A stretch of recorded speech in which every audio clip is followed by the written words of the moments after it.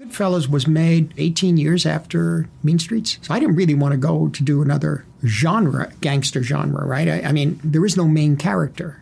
I mean, Ray Liotta is a wonderful actor, but he's like Virgil taking Dante through the underworld. The real character in the movie is the underworld. Ready? Yeah.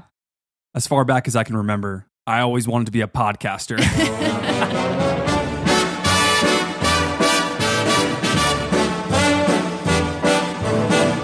I know I'd go from rags to riches. Hello, welcome to the Extra Credits Plus of one of the greatest American films ever made, Martin Scorsese's Goodfellas. I'm Trey. And I'm Kelsey. I am both excited and nervous right now, and I was not expecting that because I thought I would feel that way going to Wolf of Wall Street, but I feel more like that with Goodfellas because this might be the most important movie we've ever covered on our show. Sure. Yeah. I mean, I am really excited to talk to you about it today and to see what you put for all of your awards. Yeah. But yeah, I mean, it's daunting to talk about these epics, like these massive movies that I think are masterpieces from Martin Scorsese. Yeah. It's intimidating. I think it is something that we tried to watch this morning, and I had to just let you finish it because I couldn't keep watching it because it's so hypnotic and consuming, and it's such an experience watching this movie. I feel like the adjectives I'll use today are going to make it sound like a 6-hour film, but it does feel like you go through like a saga with multiple characters, which you kind of do. It's like a 25-year span almost of these with these characters from 55 to 80. Yes. It's wild. Yeah. So even though it's only like a 2.5-hour movie, it is like kind of an unnerving journey and also simultaneously kind of an easy to talk about rewatchable movie. Maybe the most rewatchable movie ever too that I've ever seen. Yeah. No, I mean, I think that makes a lot of sense. Like if we were, doing a episode just talking about like all the amazing scenes and like the great editing and technical aspects, like it would be a very easy pod to do because like you said, like it's such a great movie and so well made. But I think that Goodfellas is really interesting, and the reason maybe we are feeling like this is about to be maybe a lot to parse out what Scorsese's saying here is because there's like so much in the text. It's moving so fast throughout Henry Hill's life as we're following him in this rise and fall. And then also there's a lot going on tonally. Yeah. And I think that's like what I'm really excited to talk about today because I hear this movie talked about a lot in terms of like it's objectively one of the best movies of all time. I agree. Mm-hmm. But you don't really hear a lot of conversations, at least I don't, about like what it's kind of trying to say. Yeah, outside of like it being about the American dream or something. Yeah. I think where you're coming from is where we basically came at Wolf of Wall Street, which is like, this is a flawed masterpiece because the interpretations are not even close to one another. Mm-hmm. And so this movie, I think, is a film that if it came out today, I think would be very similar. Like there would be massively different interpretations if this was a 2023 film, because I think in my experience in growing up with this movie and having friends who also think this is like one of the best movies of all time, who are like non-massive moviegoers, they talk about the movie often as like an anti-hero film and kind of instead of a cautionary rise and fall. Whereas like Wolf of Wall Street, Scorsese was hoping to make that like a very clear rise and fall by like having Jordan Belfort, Leo as Jordan, kind of yell at the audience the entire film, right from the jump, really breaking the fourth wall, telling the audience, hey, this is how like my tragedy begins. And in Goodfellas, I think the interpretations are probably just as like different, but people don't, like what you're saying, they don't really talk about maybe their experiences with it often. They just talk about it as like this masterpiece. Yeah. Well, I think it's interesting because like Wolf of Wall Street is a little bit more straightforward, like you're saying. And I actually thought that Wolf of Wall Street would be more difficult to talk about, but it's actually a lot more clear when you're just looking at like the satirical lens that Martin Scorsese is using to talk about Jordan Belfort's life and greed. And like you said, there are very clear kind of shifts in, his wife saying like, hey, wouldn't you feel better if you weren't ripping off people who can't afford to spend this money. Right. Like there are very clear shifts that we see, like a downfall from the beginning of Jordan Belfort's life, the character. Yeah. And with Henry Hill, it's like not as clear. I kept trying to, when I was watching it this morning, which I still have to log on Letterboxd, but I was like trying to pinpoint when is the downfall, and I get so swept up in the movie, I like can't tell, and it feels almost like more grounded for that reason. That's a good question for our unanswered questions today when we get to our awards later in the episode. Yeah. I do feel like, we'll get there eventually. I feel like one of the reasons it's difficult to pinpoint when the fall begins is because this is a movie full of extremes, and it keeps its extreme pace the entire time. Yeah. And it is very rich, like how you're saying. So you have a lot going on in your mind already when you're just like kind of, no one's like analyzing this film because it is, it's used too much, but it does feel like a literal roller coaster in the sense of like emotions kind of going up and down constantly. Mm-hmm. But the movie is like a really strong meditation on assimilation and found family and the cost of the American dream. Mm-hmm. But you also have like every technical aspect of this film operating at this like insane level. Like every collaborator on this movie, from editing, shifting tones seamlessly, to the production design, the environment feeling like ugly and sweaty, to the actors and the performances feeling like super twitchy and chaotic, and the story kind of being violently like methodical, but also like endlessly surprising all the way to the very end. It's a very kind of musical movie. And then speaking of music, it's also one of the coolest and more notable soundtracks in American film too. It's very poppy, but like in mean-spirited ways. So you have so much going on that is so Scorsese, but also so different. Like we just don't have a lot of movies to compare to Goodfellas. Yeah, I mean, that's a great point. It really does feel like everyone is on the same page in this movie. Like all of the creators. Like there are movies that I think are masterpieces or that I love, like Wolf of Wall Street that we just talked about. But there are some pieces that I don't think are necessarily bad, but like might take me out of it for a moment, or like I see kind of like the choices that are being made. Yeah. And I think that's a really good point in terms of like pacing, performances, just all the details that are wrapped up in this movie. Like everyone feels like they are really on the same track in terms of vision. And I think that might be because we're sort of immersed into like the underworld of Goodfellas, for lack of a better word, or the best word, I'm not sure. But like there is this vibe of the movie that is kind of the main character. This is like the atmosphere of this film is sort of the main character, even though we're following Henry and Jimmy and Tommy.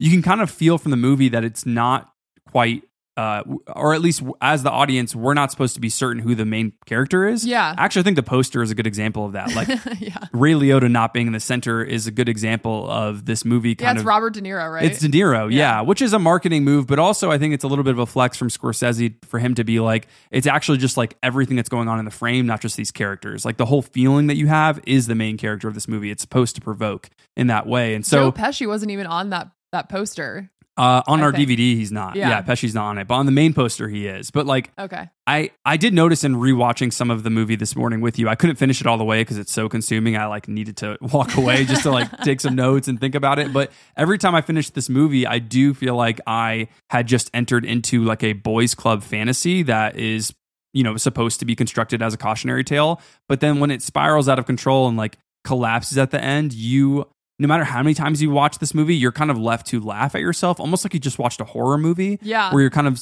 left uncomfortable and almost like you've been suffocated by one of the characters in this movie, like Tommy or something. So I think today's going to be so much fun and I'm really excited. And also, when I say it's daunting and I feel like I have anxiety about this film, I also think that's because this might be, I know it is the best movie we've talked about on our podcast, but it might be the only movie in my personal like top 10 of all time that we've ever covered on this show. Wait, really? I think so. There's only one movie that comes close. I don't know your top 10. Huh. Yeah, I don't think I've showed you that list. Yeah. I mean, I don't mind showing you that list. I'm not hiding it from you. Also, every time we talk about Letterboxd, you have access to our Letterboxd. You have full freedom to take a look. I just never look at it's a lists. private list.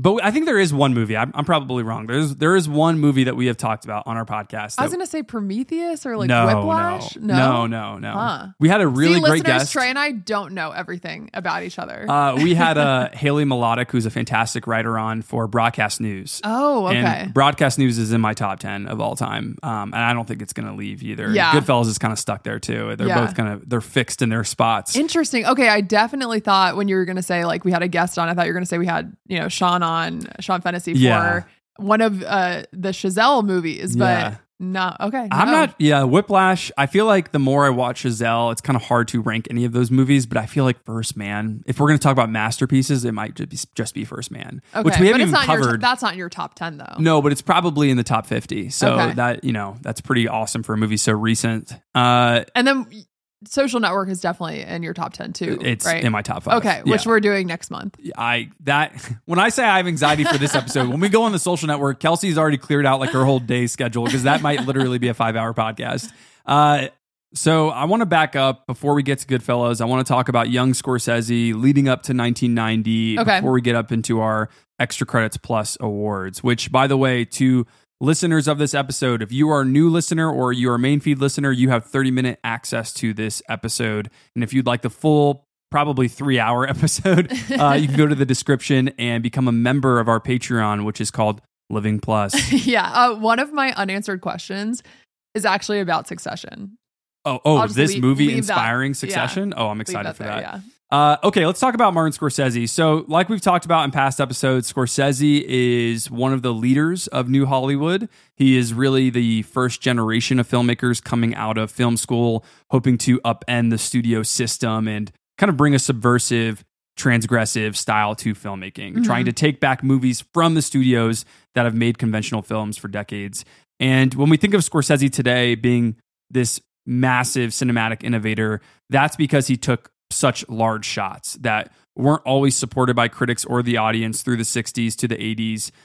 Really, since Goodfellas, now he's been sort of known as a mainstream filmmaker, and now he's widely recognized as one of the most well-known American filmmakers. Yeah. But if you look at his work pre-Goodfellas, I can't imagine where he is today, making $200 million movies like Killers of the Flower Moon. I can't imagine that he would ever think he would get to that mainstream level because young Marty was very different. Like young Marty in the 80s wasn't really interested in going back into the crime gangster genre. There was Francis Ford Coppola's Godfather films, obviously, and De Palma's Scarface or De Palma's Untouchables. There were already kind of like groundbreaking movies in this genre leading up to 1990 with Goodfellas that it seemed like Scorsese didn't think he had anything else to offer in that space because he thought, he's been on record with this, that he already made his Goodfellas of sorts with Mean Streets in the 70s, which, by the way, Mean Streets has its 50th anniversary this year, which is pretty wild, incredible movie. But I think it's kind of ironic, though, because if you think about Scorsese's career and if you ask somebody off the streets like, hey, what do you think about Martin Scorsese? They might first go to his informal crime trilogy of Goodfellas, Casino, and The Wolf of Wall Street. Yeah. Which is just kind of funny that he thought, in the 80s that he was already done with this genre, but like that's what he's known for most now. So I want to go back to his youth. I want to go back leading up to Mean Streets because I think I'm framing the Goodfellas conversation at the beginning today around Scorsese wanting to kind of elevate what he did in Mean Streets is really important. Like maybe why he is so invested in this genre, in these characters, and why he has so much care for characters like Henry and wanting to show this rise and fall journey. Yeah, I like that we're doing this because I think this is what we talked about also with Wolf of Wall Street, that like that was kind of updating what he was doing in Goodfellas. Yeah. So, but people don't really talk about like how it starts in Mean Streets. I do want to say though, because you just said like incredible movie for people who haven't seen it, because I know that some people like love Scorsese, have watched all of his movies, but for people who haven't, don't go into it expecting like a Goodfellas or a Casino or Wolf of Wall Street. It's very much like the kind of like startings of a lot of these movies. Like you see a lot pulled from those. And I wouldn't say personally that I think it's an incredible movie, but I do think it's a fascinating movie to look at what Scorsese starts with. And it kind of like lays the groundwork and foundation for all of these like massive masterpieces like Goodfellas, Casino, and Wolf. Yeah, if people are fans of like films that are more neo-realist, meaning like really bringing you into grounded stories that are still cinematic and entertaining, but that can get pretty depressing because of how real life they are, how connected to real life they are. Mean Streets is definitely more connected to real life in a lot of ways than what we see in Goodfellas, Casino, or Wolf of Wall Street. Yeah. So I recommend it for those people interested in that kind of like more documentarian like look into the life of people who are actually in poverty and like are trying to get into a middle class and stay there, but are like left to break the law. And like that's what a lot of those characters are going through. Yeah.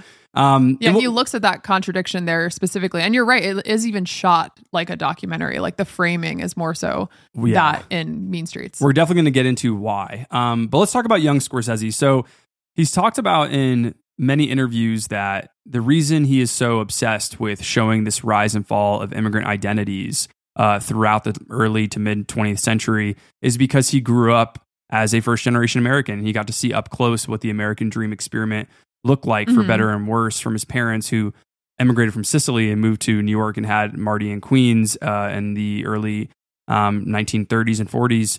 And Scorsese had talked about how he saw many different immigrant families being exposed to brutal working conditions and turning to crime or theft, and their lives being threatened by people exploiting them. And also, you know, how so many immigrant families took to the theater to learn more about American culture and also to feel their own culture represented on screen through international cinema. And it's not a coincidence that so many European American filmmakers in the 60s and 70s come out of this first generation of Italian American families in the early 20th century because storytelling was so prominent in their childhoods.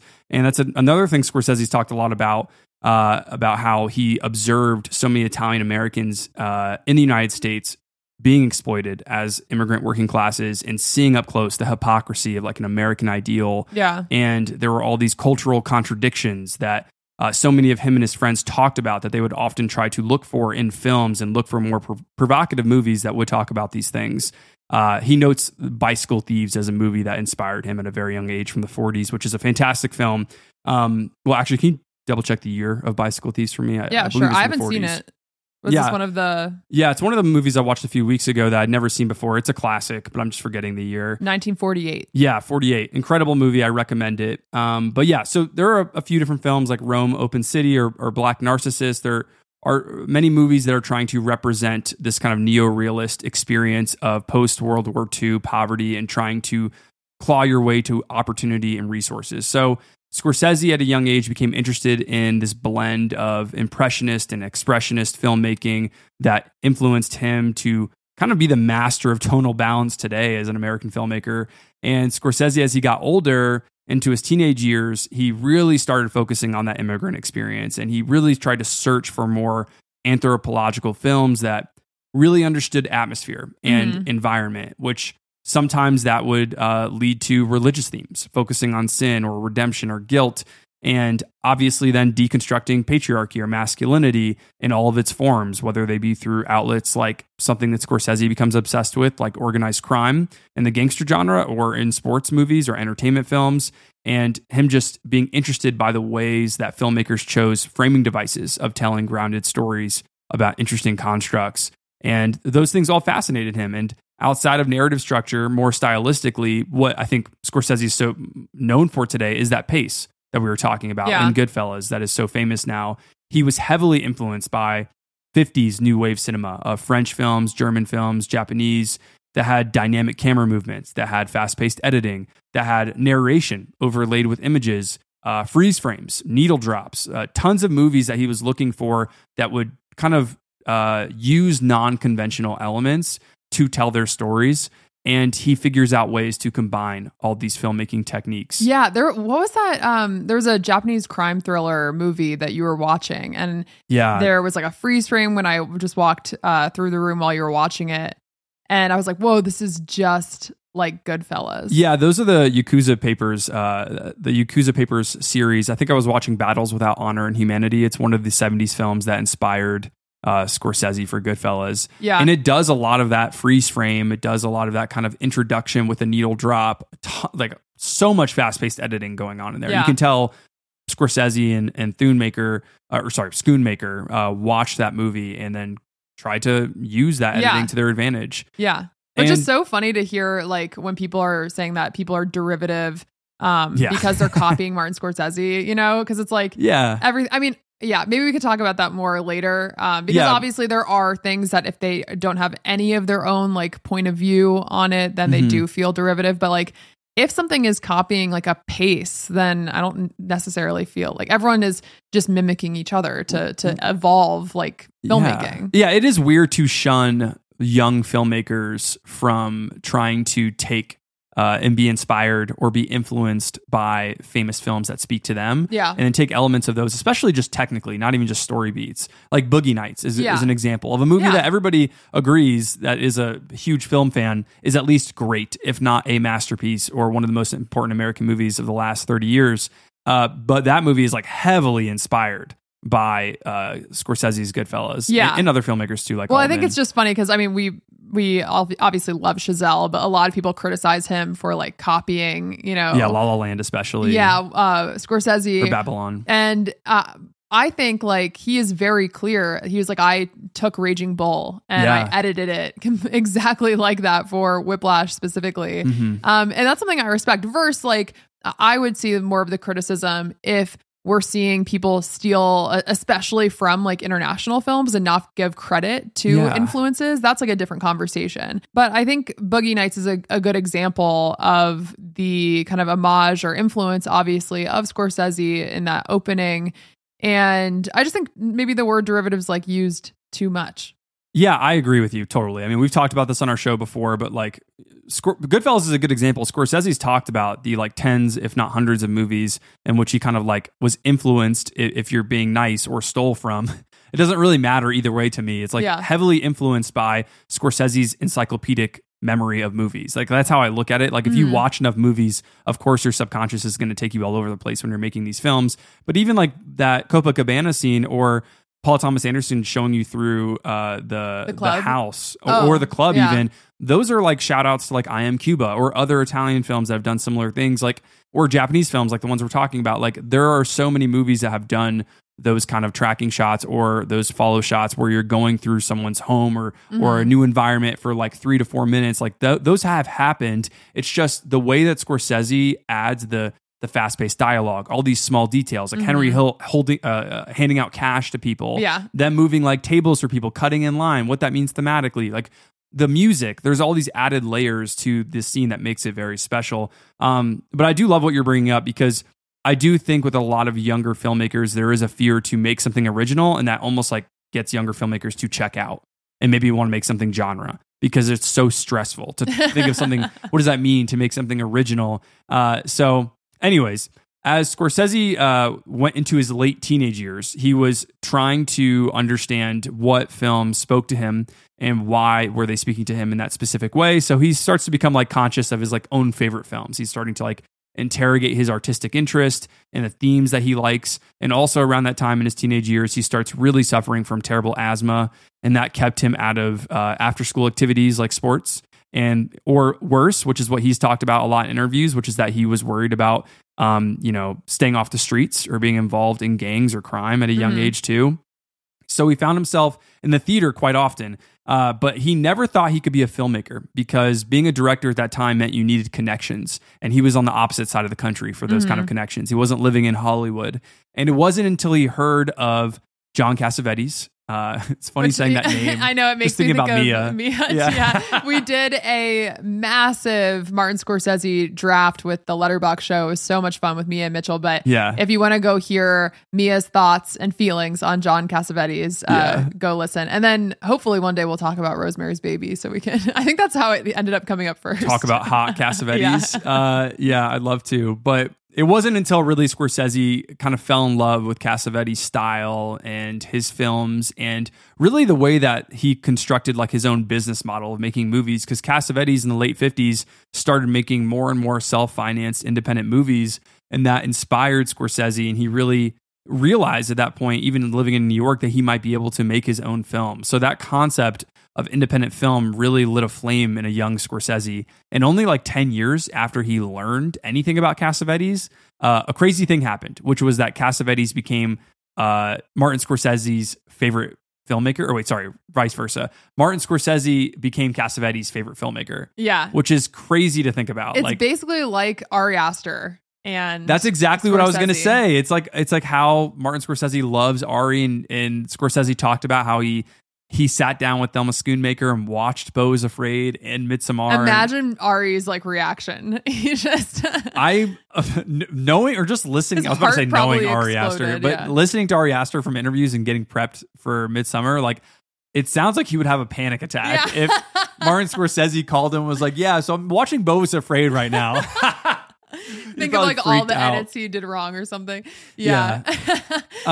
But yeah, so Cassavetes becomes like a mentor figure for Martin Scorsese through the late 60s and 70s. And but before we get there though, Scorsese like did end up going to film school. He made tons of short films. He got into NYU's film program, actually English program, and then got his MFA in film. Shout out English majors. Shout out to English majors.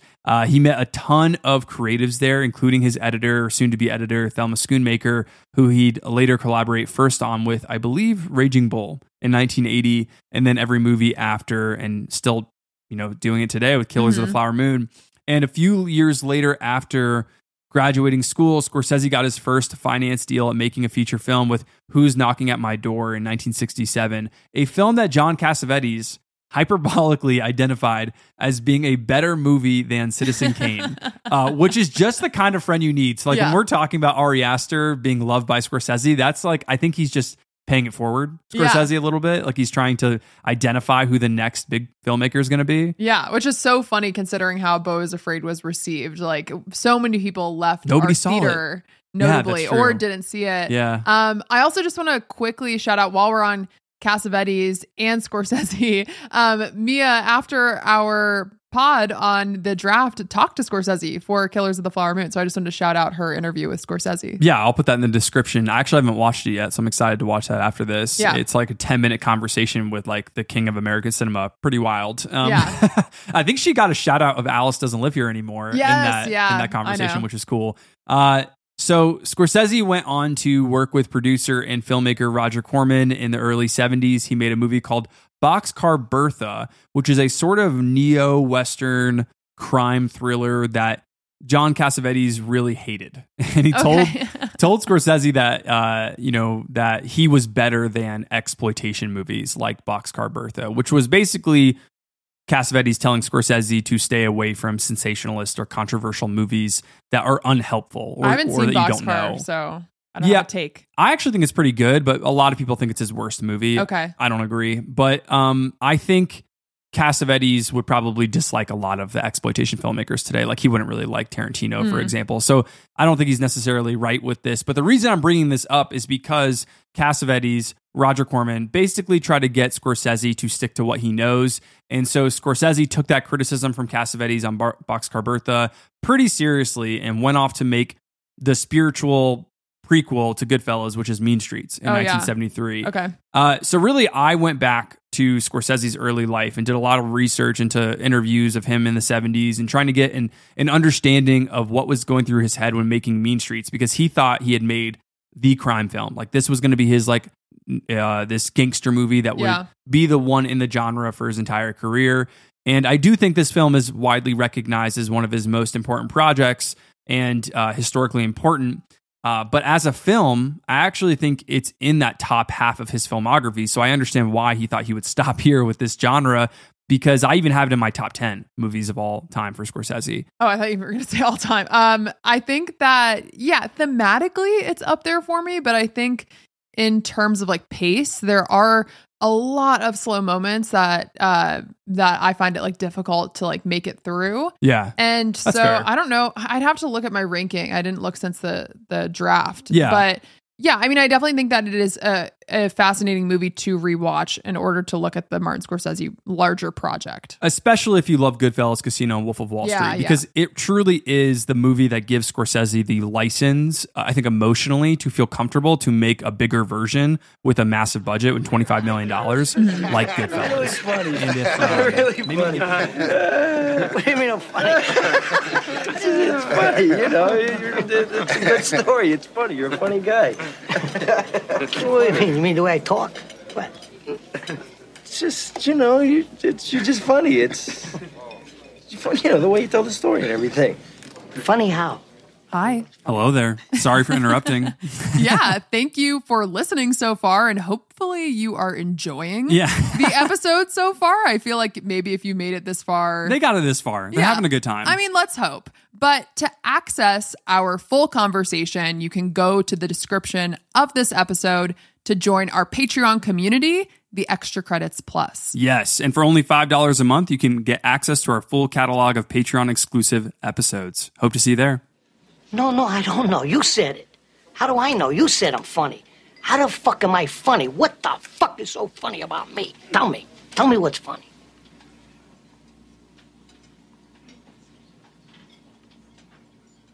Get the fuck out of here, Tommy. You motherfucker. I almost had him. You stuttering prick yet? Frankie, was he shaking? I wonder about you sometimes, Henry. You may fold under questioning.